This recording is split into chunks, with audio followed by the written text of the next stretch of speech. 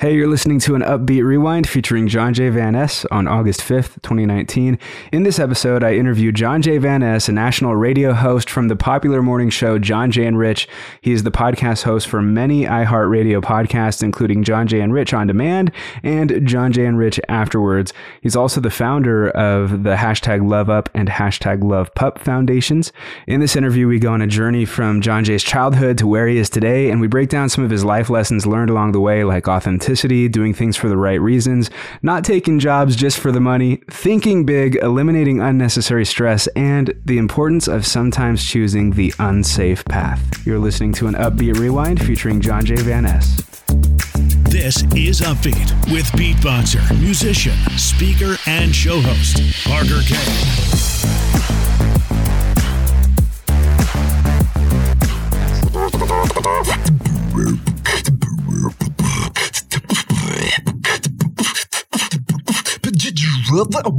With Johnjay.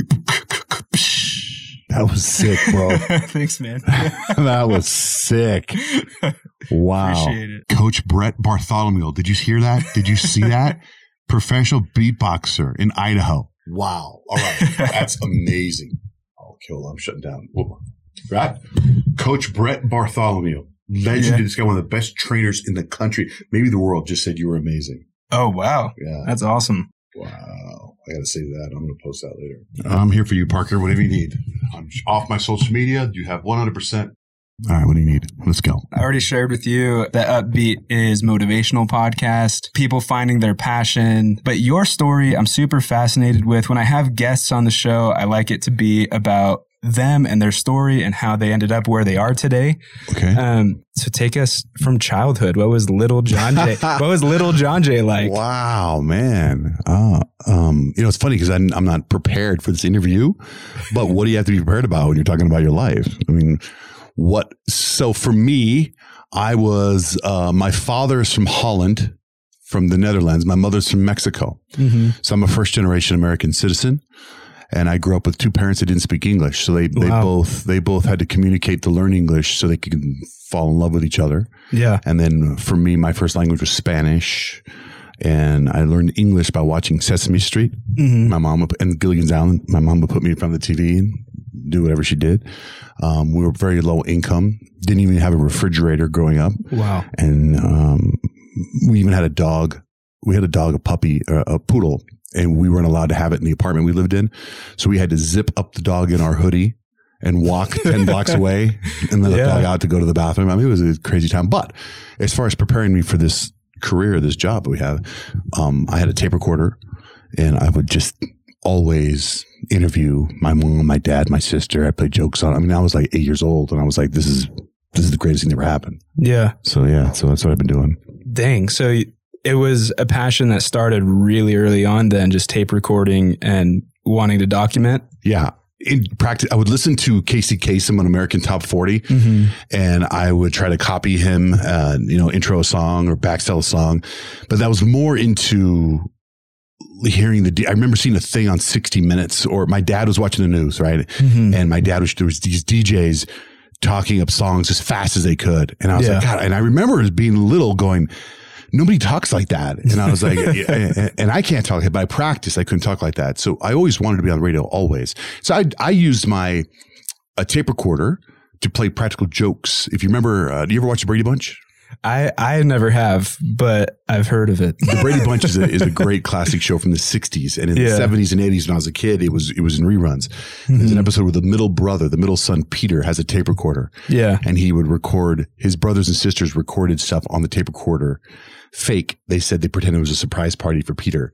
And he heard the tape. So he went down for the surprise party, but there wasn't one. So I used to play jokes on my sister with a tape recorder. Mm-hmm. So my sister's name was Elvia. I would call her Avia. I would sit there on the tape recorder and I'd go into the bathroom and for 10 minutes I would go, Avia, wake up. Avia, wake up. Avia, wake up.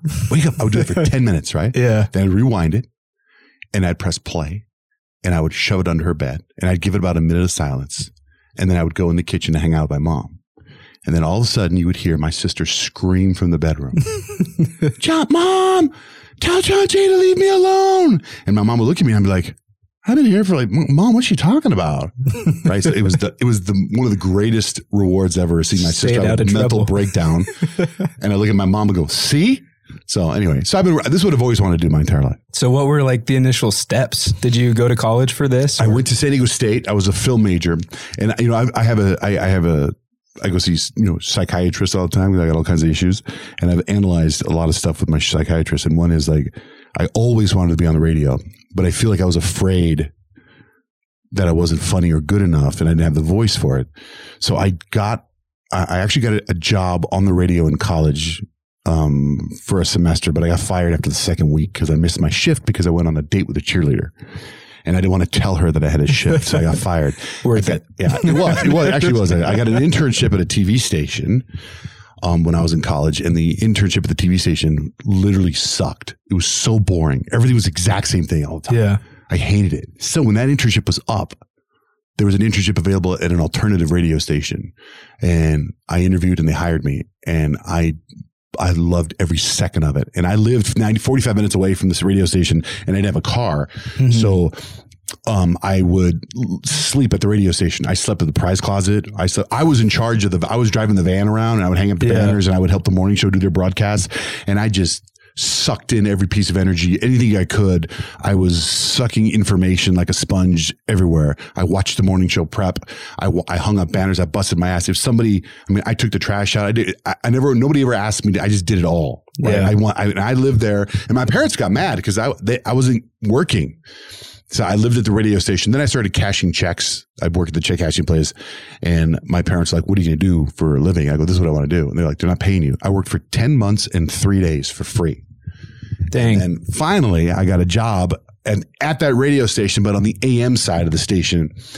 And I'll never forget, they were paying, my first paying job was, $16,500 was my annual salary. And it was for a sports radio station. And I know nothing about sports. Nothing. Yeah. I didn't care about sports then. I barely care about it now, only because I have 3 boys now. Right. So I'm at the sports station. I'm on the 50-yard line at football games. I'm at Mike Tyson fights ringside. I'm at all these events that I don't care about. I was there when Michael Jordan won the finals for the first time. I was there. I was on the court in the Los Angeles Lakers at the Forum. And all that stuff was wasted on me because all I wanted to do was try to, at one point, I remember I had to drive around. They gave me a choice at one point to drive around Wayne Gretzky, who's a famous hockey player, or Kirk Cameron, who was the star of Growing Pains.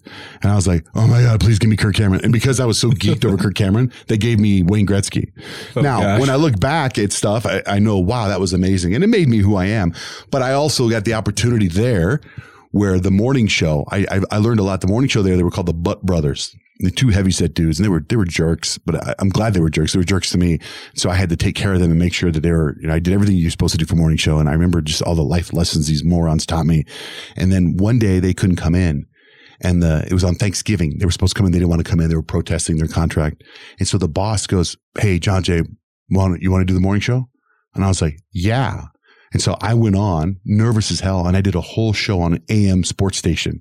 And I didn't talk about, the only thing I tied in was that, like, all right, Thanksgiving, call us and tell us what's your big Thanksgiving, what's your big sports turkey? So people tell us their turkey of the day. I mean, it was stupid.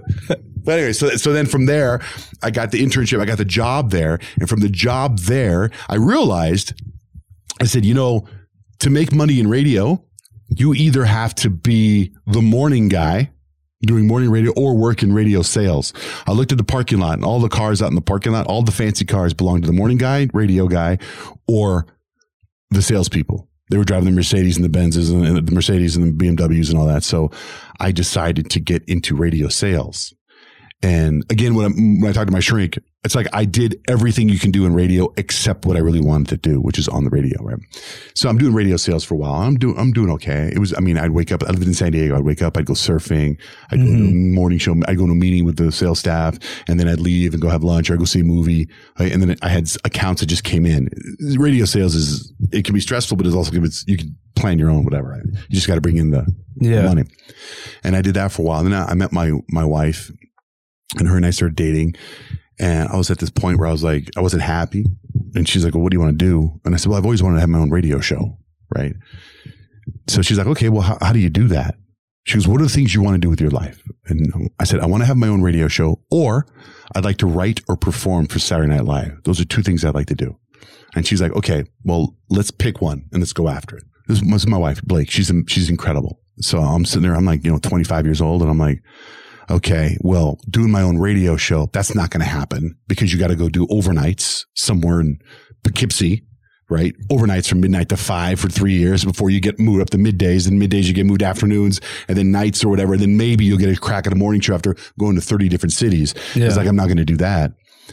So she goes, okay, let's go after Saturday Night Live. Which was, well, how do you get on Saturday Night Live? Well, if you look at people like Will Ferrell and Conan O'Brien and Lisa Kudrow from Friends, and there's a big cast of people now that have gone on, they started at two places, either Second City in Chicago, which is an improv troupe, or the Groundlings in Los Angeles. Are you familiar with either one of those? No. The Second City in Chicago has John Belushi, Dan Aykroyd. You heard of those guys? John, I have, but I've consumed his content. I've just heard of him. Well, those guys are legendary improv performers. Saturday Night Live cast members to this day either come from the Groundlings or Second City. Second City was the Chicago Groundlings are in LA. So my wife goes, let's go for the Groundlings.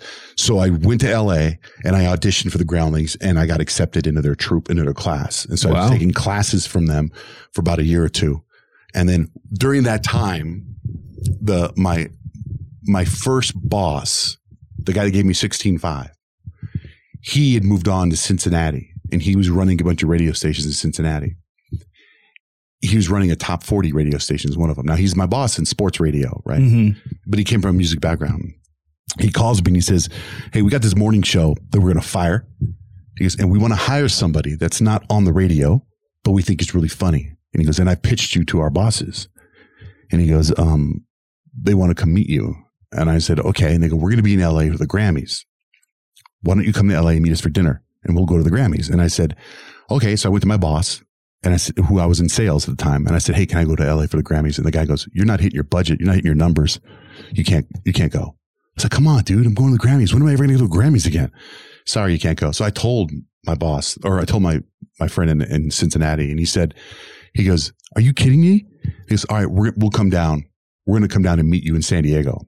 So I just got married. Awesome. I had just got married, and I was getting married. I had just come back from my bachelor party, and I had these crazy pictures from my bachelor party. We were in New Orleans for 4 days. It was crazy. And so these guys come meet me at a bar, and I'm showing them the pictures of the bachelor party. I'm telling them stories, and they're all laughing, and I was just being me. Yeah. So, it was great meeting the bosses and whatnot, and they left, went back to Cincinnati, and then I got a call in August, and they said, hey, we want to fly you out to Cincinnati, and we'd like you to do 4 days on the radio in Cincinnati. And I'm like, oh my God. and I just got asked to be an opening act for a stand-up comedian, right? From doing the improv at the Groundlings. I'm doing the improv, and this stand-up comedian says, I want you to do an open act for me. And I was like, I don't do stand-up. I don't know how to do stand-up comedy. I said, I tell stories. I do improv. And they're like, well, figure it out. So they called me to do the 4 days in Cincinnati. And I said, I go, you know what? I got to do this opening act thing. And they put the general manager on, and I told him no. And they called back, and my friend goes, are you kidding me? He goes, you just got asked to do a morning show on a major market radio station to audition, and you said no? He goes, get your ass over here. So I called the comedian, and I canceled.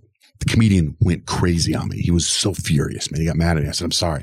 So I got on a plane and went to Cincinnati. I did 4 days on the radio in Cincinnati. I'd never been on the radio before, except for that one time on Thanksgiving. And apparently I crushed it. I did 4 days on the radio, right? This is in August. September, I get married. End of September, I get married. Middle of October, they called me and they said, you're hired. Wow. And I was like, what? So I got married, and then I moved to Cincinnati. I'd never been anywhere outside of Arizona or San Diego and Mexico. Never been in the snow. So I go to Cincinnati, and this is October, end of October, 1996. By December, my show was the number one show in Cincinnati. By November, I had already won all these best of awards. I didn't know what I was doing. My boss says to me, he goes, I don't care what time it is. I don't care what the weather's like outside. I don't care about the name of the radio station. I don't care what song you played. I just want you to open the microphone and have fun. So that's what I did. Right. So that's kind of what I did. So then my show crushes it in the ratings in Cincinnati, like everywhere. I mean, it was a great learning experience because, the ego got out of control. I mean, all the stuff. I was a jerk. I was wearing sunglasses all the time. I mean, I was like, it wasn't all it was a great story, though. All these amazing things in Cincinnati. It was at a station called Q102. So I went from, all of a sudden I got a call from the competitors. They approached me at an event. My competitor said, we don't want you in Cincinnati anymore. How about it? We pay you this much money and you go to Houston and you're country radio. I was like, what? And I said, I'm not interested. They go, look, and they gave me a crap ton of money. Yeah. And I was like, oh my God, I got to go. And there was a life lesson there because I was miserable. I was in Houston for 4 years and I was miserable in Houston. And I learned I'll never, ever, ever take a job for money again, ever. So when you talk about inspiration and motivation, I'm telling you, man, money, people think money, money, money. It's not about the money. You got to be happy. It's your quality of life. It's about what's happy. My wife and I moved to Houston. They were paying me a crap ton of money. Working at the radio station was miserable. The staff was miserable. Management was miserable. People would smoke in the building. My wife got pregnant. We had twin girls. They died. I mean, it was the worst experience I could ever have. So then I got a job offer. I kind of got fired. Mm-hmm. I didn't get fired, but I did get fired. It's one of those where the station got sold and the new owners came in and said, we don't want to pay you. So the other company had to buy out my contract. So they gave me, so essentially I got fired, but they paid me not to come to work there anymore. So yeah. Which, like I said, it was a nice chunk of change. So I got paid a lot of money to leave. So at that moment, I got job offers from everywhere: Washington, D.C., Chicago, San Diego, Seattle. All these radio stations were offering me jobs, which is great. Yeah. At the time, then I got a job offer in L.A. So I went to do country radio in L.A. for 3 weeks, and that's kind of where I was doing L.A. radio for 3 weeks, and that's kind of when I met Rich. So my wife and I were like, Rich is listening to me online, and he's calling me, hey man, we really want to be part of your show. He was in Dallas, part of a show there, or on the beach, and then he goes, I go, okay. My wife and I'm like, we're going to focus on having a family. So I need somebody to do stuff for me so I can focus on the family. I would get at the radio station at 3 a.m. and I'd stay till 6 p.m. Right. So now I want to have a family. I got to go home. So I brought Rich on board and I got a job offer in Tucson, and it's a small city, right? It's beautiful. And that's where I grew up before I moved to San Diego. I lived in Tucson, Arizona. So the boss there said to me the same thing my first boss said. He goes, I don't care if you play songs. I don't care what time it is. I don't care. He goes, I want you to come in and have fun. So I took a massive pay cut, massive. Like, again, it wasn't about the money anymore. I didn't care about the money. I took a pay cut and I went to Tucson, and I took my salary and I paid Rich with my salary. I was like, hey, here's how much money I can give you. You want to come with me to Tucson? So we went to Tucson, and just to give you that boss that I had in Tucson that told me that, he is now runs Z100 in New York City. So he runs the number one radio station in the world right now, right? I mean, that's crazy, right? The first boss that told me that, he runs the number one hip hop station in the country, but in Los Angeles. So those two guys are at the top of their game. They weren't they were going there. So these are the two guys that gave me advice. That's the advice they gave me, and they're number one, right? I mean, they're incredible human beings. I talk to them every day. I talked to them this morning, both those guys. So I go to Tucson, and we do our thing. We start getting, it reminded me so much of Cincinnati because we just started getting press after press after press, doing what we wanted to do. And then immediately we took over Phoenix. We went to Phoenix, and then we took over, we went to Colorado Springs, we went to Portland, and then they put us on in Phoenix. So they put us in San Diego and Denver, Fort Collins, and it's just kind of grown. So here we are now. That's my story. Yeah. Johnjay, did I bore you? No, I'm totally in this. I love it. And there's a few lessons there too. A lot of lessons. One, not about the money. That's important, man. Yeah. If I wish I had someone to give me that advice, but like I told you, I came from very low income, right? So when I told my dad always gave me, when I told my dad, hey, I got this job offer to go to Houston and they're offering me this much money. It was more money than the most amount of money my dad ever made. When we were married, he made $30,000 a year. That's the most money he ever made. And we felt rich at the time. Years later, he was a tour guide and he made about $80,000 a year, but my parents were already divorced. We were separate. I was already in college, right? So when I told my dad how much money I was making, he was like, you better take, I even said, well, I was thinking about asking for this. And he goes, don't be so greedy. Just take it. So I took this job for money and I was miserable, but I also wouldn't be where I am right now if I wouldn't have taken that job. True. So it's kind of weird, Yeah. Everyone's got a story, a path, but so one, not about money, but two, the importance of being authentic and being yourself and doing the thing. Like One of the questions I like to ask guests is, what's the best advice you've ever received? And would you say that it's what your boss has said about just be yourself and have fun? When it comes to radio, when it comes to doing a radio show, that's great advice. When I went to Houston, part of the miserable part of Houston is they brought me in they hired a talent coach for me because I'd never been coached. I was just crazy. So they brought in this talent coach. Can you cuss on this podcast? I won't cuss. This talent coach was a massive a-hole.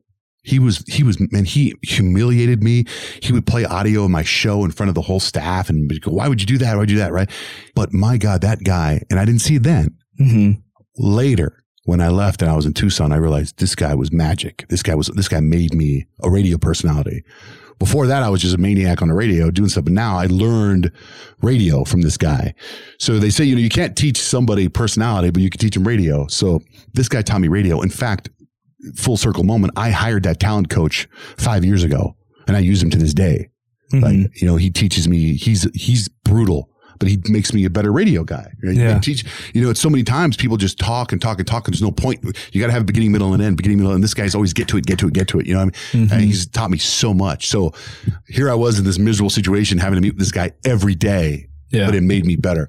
But as far as advice on life, the best advice I ever got from anybody was my father. My father was always giving me advice, always. And he always said, you've heard this a million times, do something you love, you'll never have to work again. So there's that. He also said, think big. Think big. You're thinking anyway, which I had to say to him when I said, Dad, they offered me this much money, but I think I want to ask for this. And he was like, don't be greedy. And I was like, you said think big. He goes, that is big. So anyway. Perfect. So now 2019, if someone wants to pursue a similar path, what kind of advice would you have for them? At what point are they on the path? The listeners of this podcast primarily are between the ages of 20 and 34. So they're college and graduating college and making big decisions in their lives. Well, there's everybody has their own path, man. It's like the guy could be 90 or somebody could be 70 trying to start a career. I mean, you got to do what you love. Yeah. And I think to do this, you got to know a little about a lot of things. Does that make sense? Yes. Because I'm not an expert in anything. You also got to have fun, man. You also got to, sometimes like last week, I came home from vacation and there was all this stress in my house. It was just crazy stress, right?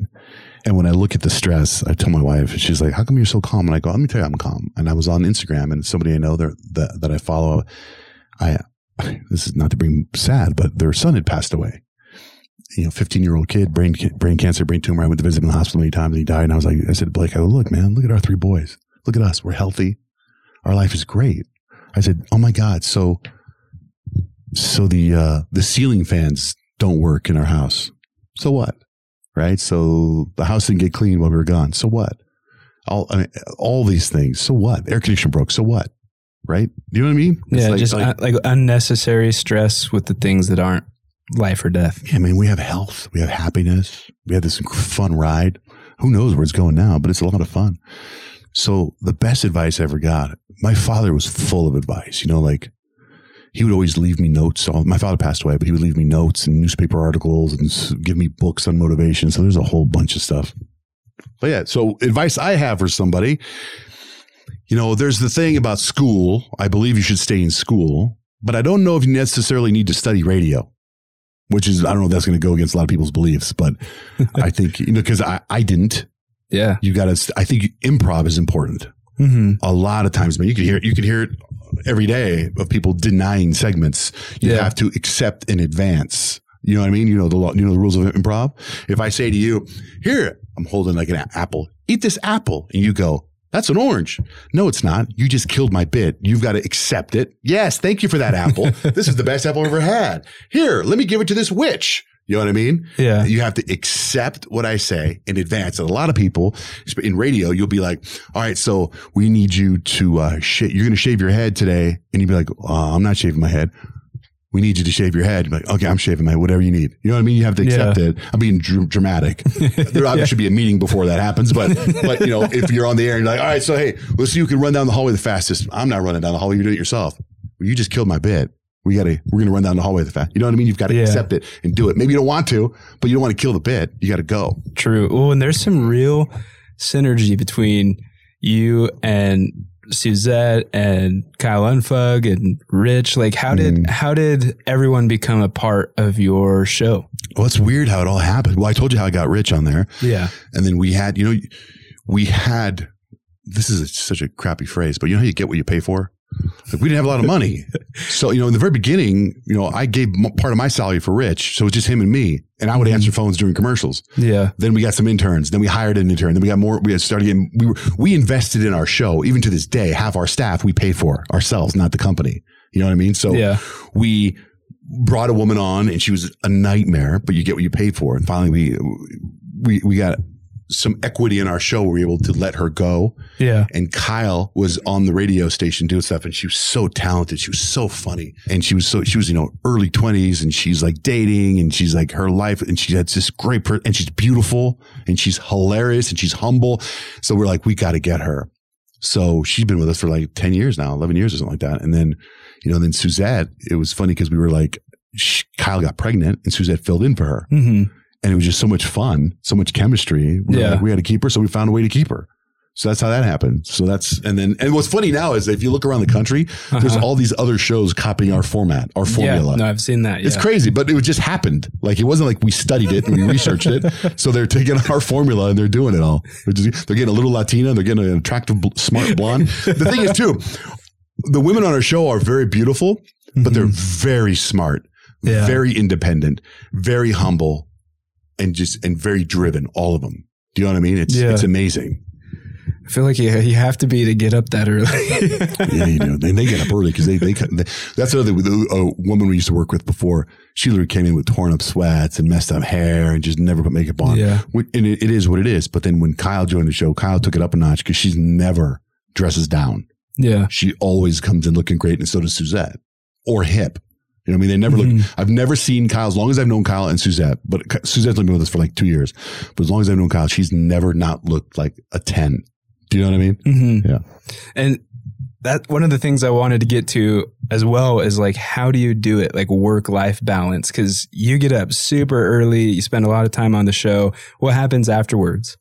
Well, for me, it's like, I believe like my life is prep.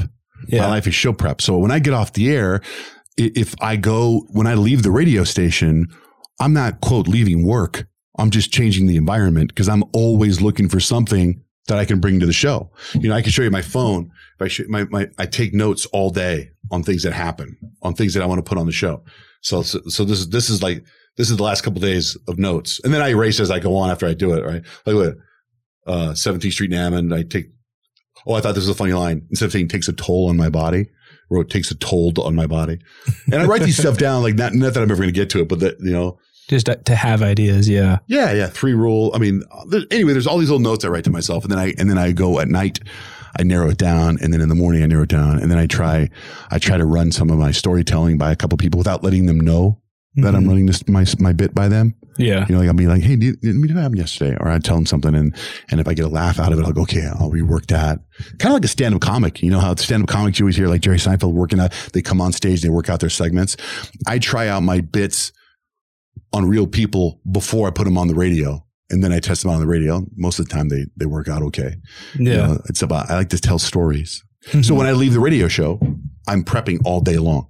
If it's something on TV, if it's something I see online, if it's a meme, if it's whatever's interaction I have with my wife. I also, if I go somewhere and there's a safe path and a not safe path, I take the not safe path. I can either, if I got invited to go somewhere, I don't want to go, but I know if I go, I might have a story to tell. Yeah. So that's kind of why you got to do that kind of thing too, It's like opportunity cost. Like if you go there'll be something, but if you don't go, you never know what would have happened. Right. It's like I tell my son, he goes to he's a basketball player. And like I told you, I don't know anything about sports, but I also know about winning is what I tell him. And it's like, look, if we go to this basketball camp where you train with this one guy, this one trainer, and you walk out of there with one extra piece of information that's going to make you a better basketball player. Why wouldn't you go there? You don't need to walk out of there with 30 things. That's great if you do. But if you walk out with one thing that makes you better after spending 2 hours there, then why wouldn't you do that? Yeah. So, Yeah. So kind of an interesting question. If you could make one rule that everyone had to follow, what rule would you make? Be nice. Yeah. Yeah. Be nice to each other. That's a problem. That would eliminate a lot of problems. Yeah, I didn't even really have to think that much about it, Yeah. Like, that's the problem. There's so many people that it's so easy to be nice, and so many people aren't nice. Mm-hmm. And just be real, be genuine. You got to be real and be, when you said that, it was a compliment when you said being authentic, that I was authentic. I try to be that my entire life. Mm-hmm. You got to be as real as you can. I think people can see through that BS. They can. When someone's telling a lie or saying they did this and did that, and you're like, oh, like, it makes me tune out. Mm-hmm. Like, if someone's telling me a story and I don't believe them, I'm just like, oh, okay. And you know what I mean? Yeah, like, you got to, and I think listeners can tell that when you listen to the show. So you got to be real. Yeah. No, I love listening to you guys' show on my work commute in the mornings. And I feel like I was able to sense through that because I've listened to a lot of radio shows. Being a podcaster myself, like, I love listening to podcasts too. Mm-hmm. And you can just tell when people are being fake or when they're trying to sell you something. It's like a sixth sense that humans have. They're just like, okay, that's not genuine. Isn't that crazy? Yeah, you can tell. How do you think things would be different in your life if you weren't doing Johnjay and Rich right now? You mean, and I was doing another radio show, or even if some of those opportunities didn't happen, and like, do you think you would be writing for Saturday Night Live, or do you think? I know, it's so funny how it's just like an instant that things can change. There I was going for the Groundlings, doing improv, and thinking that was my path. In fact, I can tell you this. You remember when I told you I did 3 weeks in LA? Yeah. So here I did 3 weeks in LA. And I didn't have anybody to do a show with. So my sister, who was working in TV, I said, I need somebody to answer phones. So she answered phones for me. And she goes, I have this friend of mine that works with me. He's a writer. She used to do this TV show called Rescue 911 with William Shatner. She goes, this guy, Ken, he's so funny. She goes, let me bring him in. I go, okay. So she brought Ken in. So when I did the show in LA, Ken is who I bounced off of, right? I was like, hey, Ken. And my sister also had this other friend named Kristen. So Kristen and Ken came on the show with me. You know where they are now? Ken is the head writer for Saturday Night Live. Wow. Kristen is Kristen Wiig, the actress Kristen Wiig. Dang. They both went in the Groundlings after me. I told them, I go, you guys got to do this Groundling stuff. He's the head writer for Saturday Night Live. Do you get what I'm saying? That's sweet. So when you say where would my path go? I don't know, but I can tell you I've helped a lot of people take their path to the next level. So you've built solid networks, so no matter what happens, you'll be good. Yeah, network is important. Definitely. I love it. Well, two other topics I just want to make sure to touch. I know we're limited on time. Whatever you need, Parker. One, the Love Pup monster, the foundation. How did that kick off? And that's even why you're here in Idaho right now. But how did Love Pup come to be? Well, you bring up the word authentic, right, and genuine, and that's a lot of people start these foundations for wrong reasons. And I hate to attack athletes, but a lot of athletes, they have foundations because they're making $100 million a year and they need a tax write-off, right? Yeah. So they create the whatever foundation, which is great because people benefit. But with Love Pup and Love Up, those happened because there was a need for it and because of stuff that happened in our life. The Love Up Foundation, Love Pup started because of Love Up. Love Up started because my son Kemp was a football player and was playing for a guy named Kurt Warner, who was a Hall of Famer and in 3 Super Bowls. And he was coaching my son. And Kurt was in LA and couldn't be at a game, and he was texting me about how's it going with the game. And I was like, your son just threw a pass to my son, touchdown. And he texted me and he goes, Love Up. And he goes, oops, I mean, love it. He goes, stupid autocorrect, right? So he said Love Up, right? So I looked at Love Up on the text and I go, I'm on a football field. And I look at it, I text him, I go, dude, Love Up. And I go, #Love Up. That's huge. Take that. You need to make that something. That could be powerful. And he goes, ha, ha, ha, LOL, right? And I go, no. So I left there and I thought, you're like, really though? I thought, man, because there's all these, religion and all this stuff. And I thought, what if you love up, #Love Up, and you take time out of remember I said, be nice to people? You take time out of your day, one time a day, to be nice to somebody. What if you're just nice? And that could be what Love Up is, reminding people to be nice every day. Then I thought, well, let's start off by taking time out of your day to just bless up. DJ Khaled stole that from me.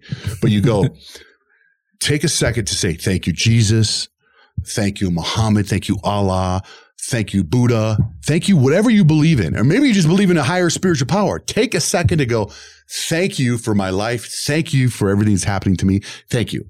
And then from that moment on, it was like, okay, now I'm going to take that power and I'm going to try to help people. I'm going to say thank you and I'm going to do nice things for people. So the Love Up Foundation was created. And so what we started doing is I was talking about it, hashtag Love Up. And this guy came into the studio the next day and he made a t-shirt, hashtag Love Up on the t-shirt. And I took the picture, I took the t-shirt, I put it on, I took a picture on my Instagram. I go, hey, check out this t-shirt. You want to get one? Call this guy. So a month later it goes by and he's back at the radio station. I'm like, hey man, what's up? And he's like, hey, I got this envelope for you. He hands me this envelope and in it is a check for $25,000. I said, what's this for? Dang. He goes, that's the percentage I'm giving you from all the t-shirts we sold. I was like, what? We need to come up with another one. So I took that $25,000. We bought like a school supplies. We bought water for the homeless. And, we did. So then we started making more t-shirts and more t-shirts. And we raised like $500,000. We paid for kids to go to college. Sent food to soldiers in Japan and in Afghanistan. The Love Up Foundation has done all kinds of stuff, right? Yeah. So now with that, keep in mind, I'm going to go back right around about 6-7 months after Love Up started. My wife calls me and says, somebody by our kids' school found a Chihuahua. And they're moving. They don't have time to help. They just gave it to me. I'm like, well, send me pictures of Chihuahua. So she sent me pictures of Chihuahua. I was like, I'll go, let me put it on Instagram and see if somebody wants a Chihuahua. I don't know what I'm doing, right? So I post this Chihuahua. And you have Johnjay and Rich already up and going, right? Like, we've been rolling 10 years already before Love Pup and Love Up. Okay. We were doing Johnjay Rich Cares for Kids, which is a different foundation. We were just doing everything we could to help kids because, my wife and I have 3 kids. We struggled through loss. We've gone through adoption. So we're trying to do everything we could to help kids. Yeah. So now we got the Love Up Foundation. And then she finds this Chihuahua. And so I put pictures on Instagram and all these people want this Chihuahua. I mean, it was crazy. And I was like, oh my God. So I met this family that I picked. When I met them at a park and I said, yeah, I'll bring the dog to you. So I brought the dog. And when I gave them the Chihuahua, the way their faces lit up and the way that Chihuahua, which was just stranded in an alley, this family was moving, didn't want the Chihuahua anymore. They dumped it. Like when this new family gave them the Chihuahua, the way they lit up, it was absolute magic what I saw happen. So quick backstory. I've set up 5 people on dates. 5 people, and I go, you'd be perfect for this person. You'd be perfect for this person. All 5 of those people got married. Hook me up, dude. I hook you up, dude. I'm good. So I said on the air, I go, man, what I saw happen here with this dog, I go, I'm better at hooking up people with their pets than I am with people getting married. And that was the end. It blew up. I had all these messages going, we just found this dog in this apartment complex. My dog is sick. My mom got put into a old folks home and she has 2 dogs. Can you take care of them? So I started taking in all these dogs. And I was, yeah, sure. So it just got so, and then somebody called up one day and they were like, hey, you got Love Up. Why don't you do Love Pup? I was like, oh my God, that's a great idea. So I did a hashtag Love Pup shirt and those shirts started selling. So now I'm like meeting people in parking lots, giving out dogs and doing this stuff, learning. All of a sudden somebody's like, hey, I found this stray dog. It had 17 puppies. Can you take them? I'm like, yeah, sure. And my wife, she loves dogs. So she's like, oh my God. So she's bringing in all these dogs and all these dogs are sleeping in bed with my kids. I got 37 dogs in my house. And so then as time has gone on, it's grown, but I didn't realize how competitive a lot of these dog rescues are. And I don't care. One of the things with me is I never charge anybody a dime. So I got a sick dog. I was paying for it out of my own pocket. My wife and I were like, we're spending thousands of dollars out of our own pocket on fixing these dogs and helping these dogs. And so finally this money from the t-shirt was coming in. That was helping a little bit, but it got so out of hand, man. So I said to my wife one day, this big rescue in town was like, why don't you guys come? We'll help you. We'll give you a couple kennels and we can help them. I'm like, okay. So let's invite a couple other rescues to join us. They're like, no, we don't do that. So we met in the parking lot. We did this they brought some food carts out and all I did was promote it on social media. I never talked about it on the air and thousands of people showed up at this event and it was with one rescue, a bigger rescue in town. And I said to my wife, I said, forget this. I go, we need to do our own. I go, I want to do our own and I want to invite every dog rescue. I don't care about the competition. I don't care. That's not what we're in it for. Some people charge $400, $500, $600 a dog. Ours is free. All I care about is that you love the dog and you send me pictures of you loving the dog. And then a lot of the dog racers got mad at me because you're not vetting out these people. I'm like, I am vetting them out. Trust me, more than you are. I said, if somebody asks before I pick someone to get a dog, they message me on Instagram. I scroll through their life. I go back 188 weeks. And if I see something 90 weeks ago that you were driving and you had a beer in your hand, I don't think you're right for my dog. You know what I mean? You don't get one of my dogs. Like, I mean, I'm exaggerating but if there's something I don't like, they don't get a dog from me. Yeah. So it started. So we decided, I said, we'll call it like Love Pup Family Fest. This friend of mine I grew up with had a farm, Kono Vertuccio. And I'm like, Kono, can we use your farm for something? He goes, yeah, sure. So I just become friends with this singer named Max. He does that song Lights Down Low. Oh, turn yeah. The lights, turn the lights I grew down up low. watching him on like Nickelodeon and stuff. So Max and I really hit it off, right? So I go, Max, I'm doing this dog rescue van. I'm a little scared. Will you do it? He goes, yeah, man, when? I go, it was like September. He goes, yeah, I'll be there. So Max says he'll be there. So I'll make it free to the public. There's food. There's 45 dog rescues that are coming, right? My wife sets this whole thing up with a couple of people. And I think Jenny, I'm not sure Jenny was on board yet. So we do this thing. It's on a Friday night. I'm hoping for 500 people. Yeah. Right. So I get in the Uber and I get there to get dropped off because my wife was already there setting stuff up. And it's bumper to bumper traffic. I can't get in. And the police are stuff. There's helicopters flying over. So, I mean, it must have been an accident or something. And it turns out it was people for our Love Pup Family Fest. We had over 10,000 people show up. 10,000. Every dog got adopted. Dang. And I was like, oh my God. Again, going back to being authentic. That was a real thing that came from a real need. And so 10,000 people showed up at this thing. And I was like, and then not only that, but then the radio station, they sold sponsorships, they made money. And then part of that sponsorship money came to our foundation. So the foundation made like $20,000. This is the part that was magical about it too. We asked people to come for free, but bring some dog food, bring some puppy pads, So all these people brought all this stuff. So 10,000 people brought stuff. So we had piles of stuff. And at the end of the night, my wife goes to all the dog rescues. Now you run a dog rescue, you're not making money. It's not a lucrative career, right? Yeah. So we said to all the dog rescues, all that stuff right there, it's all yours. Take what you want. They all started crying. So all these people are running, all these dog rescues are running, just taking handfuls of dog food and puppy pads and leashes and collars and load up their cars. And that's where it all went. So it was an amazing, magical night. So then we did the next one. So also in Tucson said they wanted to do it. We did it in Tucson. And the radio station made money and the dog rescue Love Pup made money and all the dog rescues got their dogs adopted and they all got supplies. Then we did it again in Phoenix. We had 15,000 people show up in Phoenix. It was crazy. Then Augusta, Georgia called us. We're not even on the air in Augusta. We did it there. Small town. We're not even on there. We had 6,000 people show up there, right? All the dogs got adopted. So now we have it here tonight. I'm excited. Who knows, man? This is the first time we've done it somewhere where we don't have like a name band or a band or something. I don't know. I think there's 4 bands playing, right? Yeah. Yeah. So I don't know. So that's kind of where we are. So that's Love Pup. I've told you my whole life, dude. That's awesome, man. Well, and a lesson there is take an idea, work for it, run with it. Cause that goes back to what I said. Ha, LOL. Like, no, it's a real thing. Right. Well, that goes back to what I said. Accept in advance. Yeah. Right. Kurt Warner shot the bit down. I said, dude, take that, use that for your foundations. You came up with it by mistake. Take it. He said, no, LOL. He shot the bit down. Yeah. Accept in advance. Now it's huge. True. It's huge. It needs to be bigger. It should be bigger and it probably is going to get bigger, but it's like, it can only do so much. If you ever need some beatboxer advertisements, let's go. I'm right here. Give me a Love Pup beatbox now. What do you got? Love Pup. That's sick, dude. That's sick. Thanks, man. Last topic I wanted to hit on really was you're super humble, but a lot of people, A-list celebrities. What's been like some of the best experiences or some of the favorite people you've connected with? And do you have any stories from that? So like on interviews stuff or like friends? Both. I've seen, cause I've been working with Star for a year and a half and making content, and with Love Pup, I know you've met like Ed Sheeran and like some other people, but yeah, friends wise too, like who's in your circle? Like Katy Perry and I were really good friends for a long time. She was texting me all the time. In fact, one time she texted me, she was in concert. She's like, hey, I'm in Phoenix tonight. Are you coming out? I'm like, it's freaking 10 o'clock at night. I said, I got to get up. And she went 3 in the morning. She went on stage and tore me to pieces. Like, Johnjay would come out to my concert tonight. I'm like, oh my God. I got all these messages next morning. Same with Enrique Iglesias. Him and I were good friends too. I actually changed my number and I haven't given my new number because he called me all the time. I'm not kidding you. In fact, it got so crazy. Enrique Iglesias, this is going to be graphic, but him and I would send each other poop pictures. But Enrique would he would say, hey, I'm in town after the concert. Let's go grab a bite to eat. And I'm like, what time?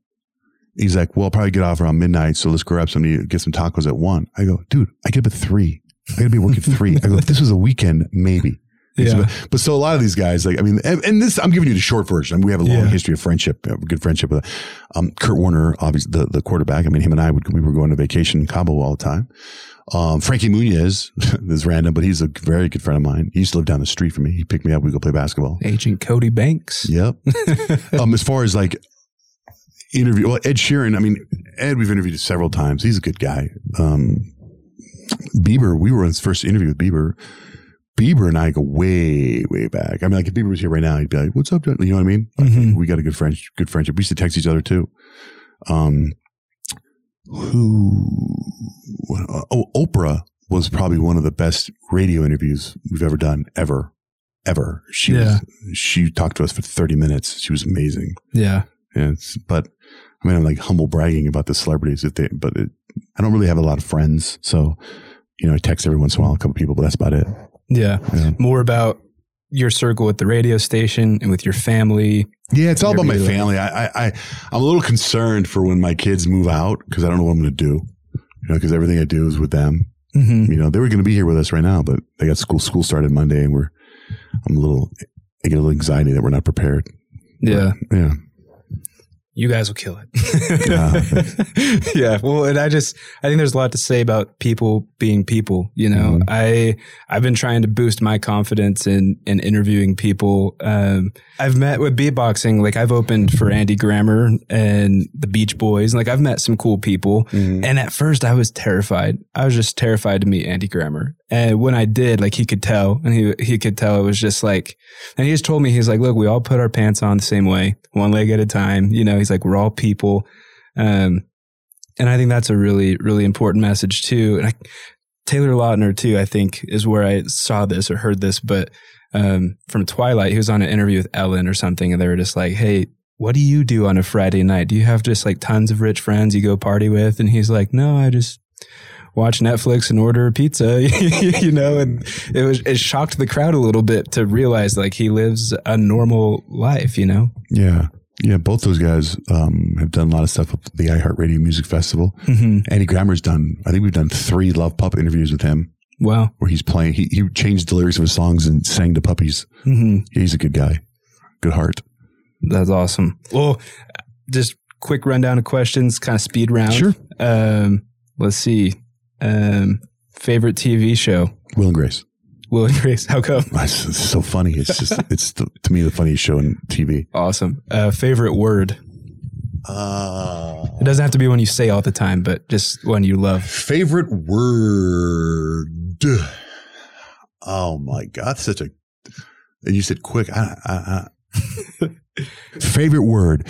Favorite word is win. Win.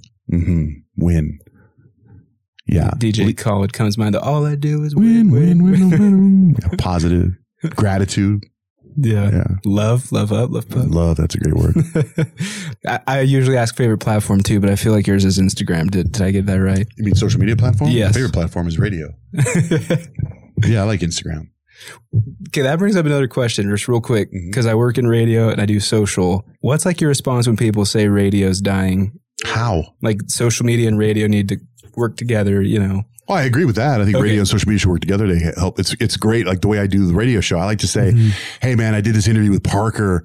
Yeah. You got to, in fact, you could go to my Instagram, see the picture and swipe up. Yeah. Like I like doing that, you know, the media mix. Works. Yeah. But when people say radio's dying, that's one of the most ridiculous things. They've been saying that for years. They said it when cable came on. They said it when satellite radio came on. They said it now with all these apps. Radio, do you know radio's never been bigger than it is now? Yeah, like, voice is huge. More people listen. I mean, look at podcasting right now. Podcasting is huge, right? Yes. You know what podcasting is? Radio. Old-time radio shows. We used to do radio. Man, before, see what happened here, and I no one's ever brought this up, and all these smart people that do all these interviews on investments and money and all this stuff. Radio changed the way they do ratings. People used to write down some markets still do that, right? Yeah. You write it down. Bigger markets have what's called a PPM. It's like a pager. You carry a pager and it picks up what people are hearing. And that's how the ratings go. What happens is they realize that people change the station, or these little devices change. it's not compelling enough. So they make you go really fast. And interviews don't test well on PPM, or the personal people meter. So what happens is now all these radio shows have changed the way they do radio so that they can play the PPM game. They're doing whatever these little meters do. So now what happened is there's this thirst for long form content, which is what radio used to be. A lot of good radio shows were long form content.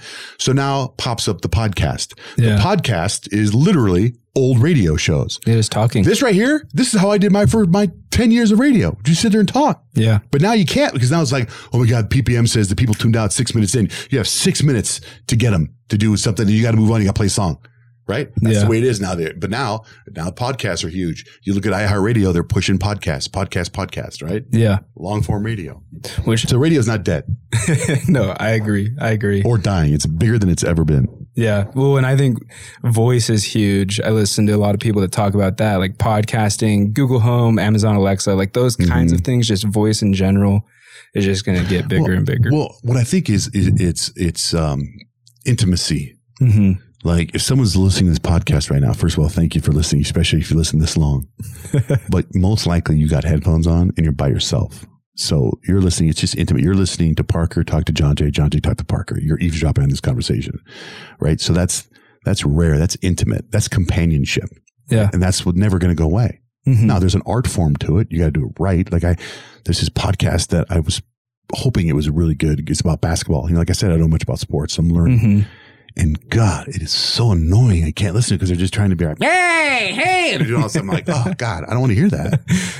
Yeah. Well, and going back to authenticity and being genuine, this is the most genuine it can get because it's literally like they're a fly on the wall with our conversation, which you can't get that just turning on the TV or whatever. To kind of close things out, I just wanted to see if you could give it your best shot, an attempt at beatboxing. Sure. You want to teach me a little bit? Sure, dude. Okay. Is there a way to go move your lips? Or that was perfect. My sons do. They wait. So you go. Wait, no, hold on.